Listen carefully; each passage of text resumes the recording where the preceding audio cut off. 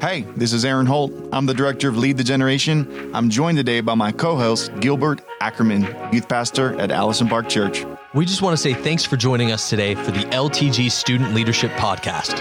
We believe that leadership is all about influence, so we want to help you discover new ways to reach your friends for Christ and lead your generation. If this podcast is helpful to you, it would mean the world to us if you'd write a review and rate it on whatever platform you're listening from.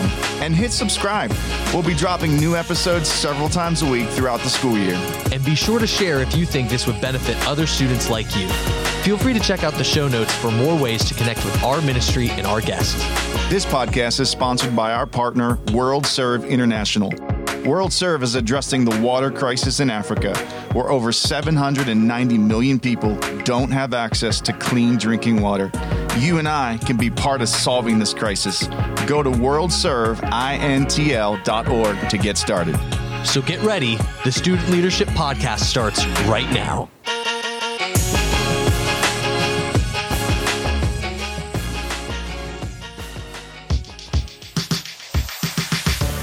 Hey, students, welcome back to the Student Leadership Podcast. Ashton Peters is with us. He's the student pastor at Praise AG in Springfield. And if you missed the first episode this week, go back and catch it. Great stuff, Gil. It was called Through the Roof Leadership. Yeah, that was so great. Ashton, thanks for joining us again. Yeah, thanks, guys. I am super stoked to be here hanging out this week.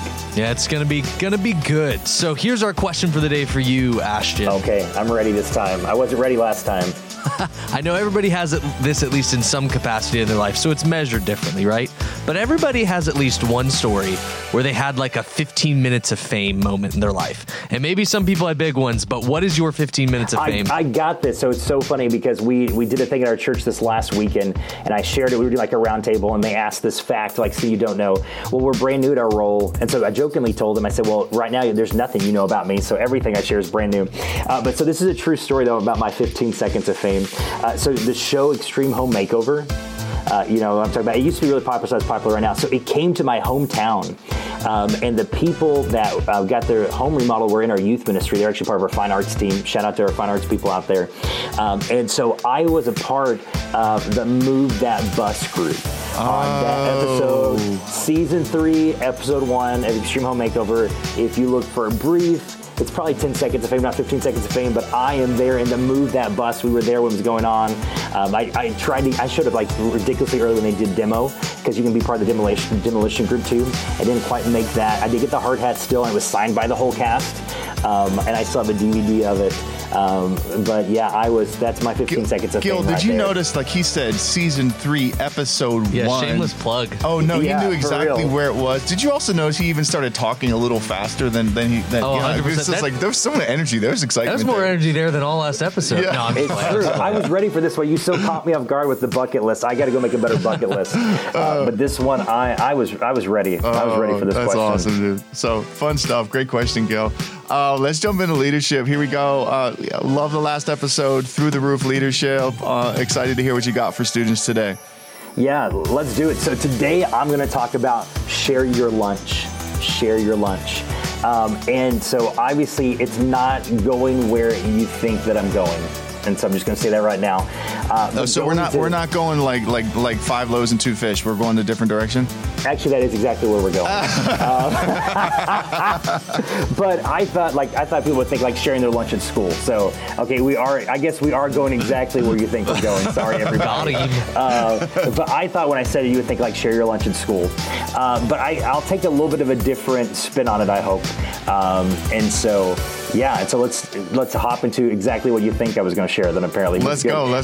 But John chapter 6 verses 1 through 13. Won't read the whole thing, but we do find the boy with the 5 loaves and the 2 fish that does share his lunch. But here's kind of how I want people to think about it today in a few different ways, some fresh perspective.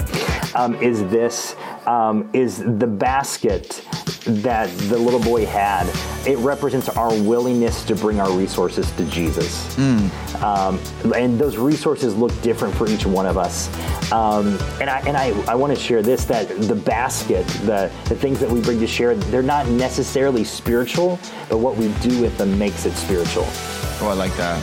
Yeah, the loaves, the fishes, those were not spiritual by their own means. And so we all have talents, we all have different gifts, we have different resources, we have time to give. And it's not those things necessarily that we have to give that make them spiritual, but it's what we do with them that makes it spiritual. And I see that with students so many times that because they can't, and I think this is the hard thing, especially in church culture and leadership culture sometimes, that if you can't preach or you can't lead worship, you're like, what can I do? And that was me. Obviously, I preach now, but when I started out as a teenager in the youth ministry, my preaching was less than breathtaking, and I couldn't carry a tune in a bucket with a lid on it. And so I remember trying, even as a student myself, trying to find my way around student leadership, saying, how can I help my youth ministry? And then when I realized that different skills, different gifts that we have, that they may not be the most upfront and appear spiritual, but it's not necessarily the gift itself that makes it spiritual, it's what we do with it. And so I think that's kind of one of the ways I wanted to go with it today. And as well, I think too, it's an issue of trust. I mean, that was that guy's lunch. I mean, it would be hard for me just to hand my lunch over to someone, you know what I'm talking about, and hope that I'm going to get something else. But I think as we trust God with our gifts, and whatever they look like, especially if they're more unique, but just putting ourselves out there as well, and just kind of that trust issue that, God will use what we have to make an impact. Because sometimes we wonder, well, this is all I have. You think there was a overstretching need there. There was no way in the physical world that the thing that he brought could meet the need. And sometimes we can feel insignificant, especially up against a significant need. And so sometimes we look and say, how can I really make an impact in my school? How can I really make an impact in my youth ministry if this is all that I can do? But it is that whole little as much when it's in God's hands. So yeah, and I think this is a side note on what you're saying here. Like, just in this story specifically, the fact that it was like a kid's lunch specifically, and that like a lot of the disciples are even thought to be like, maybe like later teenage years or something that were following Jesus. It's cool to think like, oh, the two, people that they chose, or the group of people that Jesus chose to do this miracle for this many people, were like, like between the age of like 12 and 18, 12 and 19 or something like that. Yeah. Or like that's what we can best assume. I think it's cool that like God did that specifically with students. I know that's not even the main point of the scripture, so someone who's big into hermeneutics might be like, that's not what it's saying. But like, I'm just saying, like, as a side point, I think it's so cool that Jesus consistently uses young people in scripture to do big miracles that like hadn't ever been done before. It's not just the like old people who are sitting around in some ivory tower, but he's using like the young raw faith of that. Yeah, so, it's so good, because you think as well, sometimes it's that young raw faith that can really take, and God can use something. Because I can imagine someone else that was maybe sitting there older and they're doing the math in their head. There's no way this can add up. But like just that junior high boy that's like, I got it. Like, I brought my lunch and my Axe body spray, and you can use both, Jesus, if you need to. I got my Lunchables here. Come on, do a miracle, Jesus. So tell me, come on, is there a student that's doing this really well? Do you know? So there's two students actually. They were actually sisters. It was our previous youth group, and they were sisters. The name were Addie and Izzy, and they were just so great at just bringing so many different their talents and their gifts to Jesus and letting him use them, and sometimes growing in the gifts as well. Like they did a lot of content, like getting photos for youth service and different stuff. But when they first started, they really didn't know anything about it. They just had an interest for it, and sometimes how God uses us will start as an interest, and he lets us grow in that gifting as we trust him with those things. And so they stood out because they did so many different things for us, but it all started with just that heart to serve and to bring. They were naturally creative people, and so they showed up and were very willing and said, we're here, we want to serve, we want to learn, we want to grow. And I think sometimes people could look and they're like, well, this isn't the best production value, and we obviously want to be excellent at what we do, but sometimes you got to start where you're at. And they weren't scared to start where they were at and bring their talents and bring their gifts, and let God use them right there where they were. So yeah, that's great. I love the thought there. You got to start where you're at. That's a really great practical first step for students that are listening today and are feeling like, okay, I need to work on this area of leadership. What other practical thoughts would you add to that? Yeah, I think kind of just start with what your interests are, and understand there's a lot of ways that God can use what interests you. Because kind of go back to earlier when I mentioned the whole concept of most people think if it's not spiritual, if I can't lead worship or I can't preach, then there's not a place for me to serve. But I would say just kind of look inside yourself and see what some of your natural interests are, and then say, God, how can you use these things for your glory?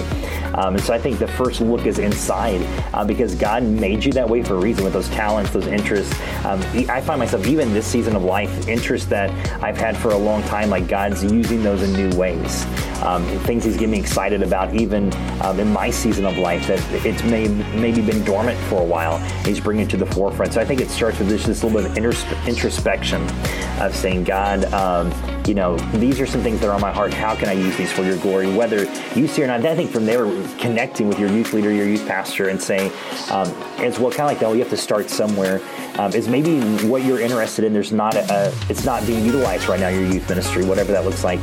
But having that conversation, say, hey, I really love doing this, and is there room to do this, or is there room to start doing this, or do you need help in this area? Because I think it is that first step always is the largest step. And once you get that forward motion, it's so much easier to steer the moving car. So if you can get the car going, then you can steer. And that's why I tell students all the time, is let's steer the moving car. Let's start with something, and then we can put the blinker on, we can hit the brakes, we can do whatever we need to once it's going. But it's going to be so much easier to steer that thing than try to have the car in parked and try to turn it and go this way or that way.